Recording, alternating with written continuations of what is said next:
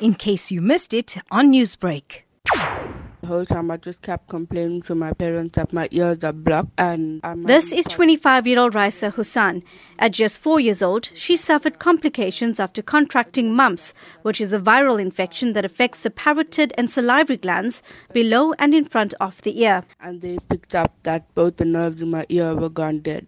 After an unsuccessful attempt to repair the nerves in her ears, she underwent a further 4 surgeries to insert grommets, which are tiny tubes placed into the eardrums to treat conditions that affect the middle ear. Her diagnosis: bilateral sensorineural hearing loss. This, she says, changed the course of her life. Growing up with this hearing problem was actually one of the worst things I could experience in school, as a teenager, with friends. It's been very difficult, especially learning as well in a classroom. Not all teachers were dedicated to me as I've went to a mainstream school throughout my schooling career. I have been sent to a school for the deaf. I couldn't cope because I am a speaking person, and the school for the deaf had only kids that could do sign language, so I couldn't communicate and make any friends because I didn't understand sign language at that time. Playground bullying was one of her biggest obstacles. Almost every single day that I went to school, I've been mocked. Kept being asking, what's this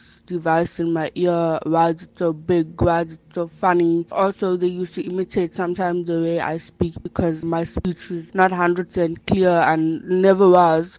But I had to go for therapy the whole time to keep maintaining my speech so I would be able to sound normal. Raisa says some days she didn't even want to get out of bed, but that was when her mom stepped in. There were days where I used to just not want to wake up in the morning and not want to go to school because I was traumatized about, what's going to happen today, what's going to happen the next day, and I wasn't strong enough to, go to school and deal with all of this. But my mom kept pushing me, and she says that you have to go to school. This is the only way out. Don't worry about making friends. Don't worry about what people say. Just get to class, do what your teacher asks you to do, and just ignore the rest of what's happening out there. Clinging to her mother's words of wisdom, Raisa directed her focus to academic achievements. Grade 1 right up to grade 12, I haven't failed a year, obviously due to hard work and dedication. After school, I studied IT, graphic and design. I studied for 4 years and achieved my degree in graphic design. At the day of my graduation, found out that I was first in my class and I achieved a Top Achiever Award. After graduation, she entered the corporate sector through an opportunity at a multinational telecommunications giant. Thereafter, a new prospect opened, again at an international company. Raisa says in spite of her setbacks, her caring colleagues keep her motivated. It's been very challenging, but it was definitely better than school because we've been working with much mature and grown-up people, more adults that understand my situation better, not to mock and laugh and demotivate the person, but rather they've been very uplifting, very supportive and very understanding. As November marks Disability Rights Awareness Month, Raisa says she's concerned about the lack of specialized services, particularly in education for children with disabilities. Public places, schools especially, I really don't think they would be equipped to teach people like me. It all depends if you have a teacher that's kind enough to understand and put in extra effort and attention into the person that needs it. But I don't really think there is enough to assist the kids in school with disabilities unless they are in school for special needs. Aside from infrastructure, she highlights ignorance as the most significant stumbling block for children with disabilities.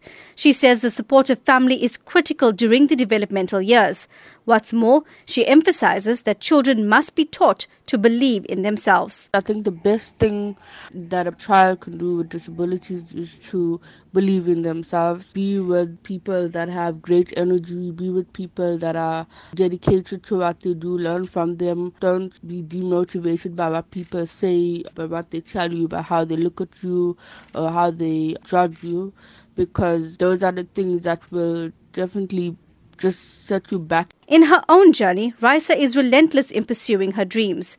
She says she will not allow her diagnosis to undermine her success, and she hopes her self-determination will inspire children like her. If you ask me, the best tool for people that are disabled and want opportunities and want to get there, the best tool for that is to never feel sorry for yourself.